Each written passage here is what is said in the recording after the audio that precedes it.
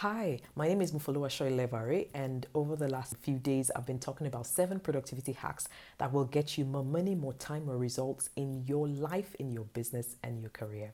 So today I'm talking about productivity number 6, and this comes from my book, Uplift Your Productivity. Everything I have talked in the last 5 days, if you want to know more about them, this is the book to get. So make sure you add this into your library, all right? I'll leave the link below. But today I'm talking about productivity number 6, and that is about uplifting your ownership. You see, it's very easy to look at your life last year and blame people for all the bad things that happened to you. But until we take ownership of our life and our actions, it's difficult to move forward. So I want to challenge you to take ownership of your life.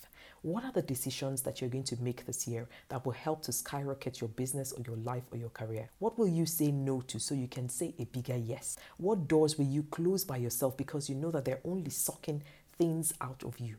Who are the people in your association that you know by mingling with them, it just doesn't add value to you, but you just love their company and that's why you're sticking with it? Uplift your ownership this year and you will see your business, your life, and your results skyrocket in a way you've never seen it before. If there are things in your business that you know that you're not skilled at, uplifting your ownership is also acknowledging this and finding either a virtual assistant, a graphic designer, a website, and someone who can help you to bring out the best in your business so you can have time to do other things. Uplift your ownership this year and you will see a big difference in everything that you do. I hope you have learned one tip from this video. Please share, and tomorrow I will talk about the 7th productivity hack that you need to have to get the best super duper year that you've ever had. Be unstoppable.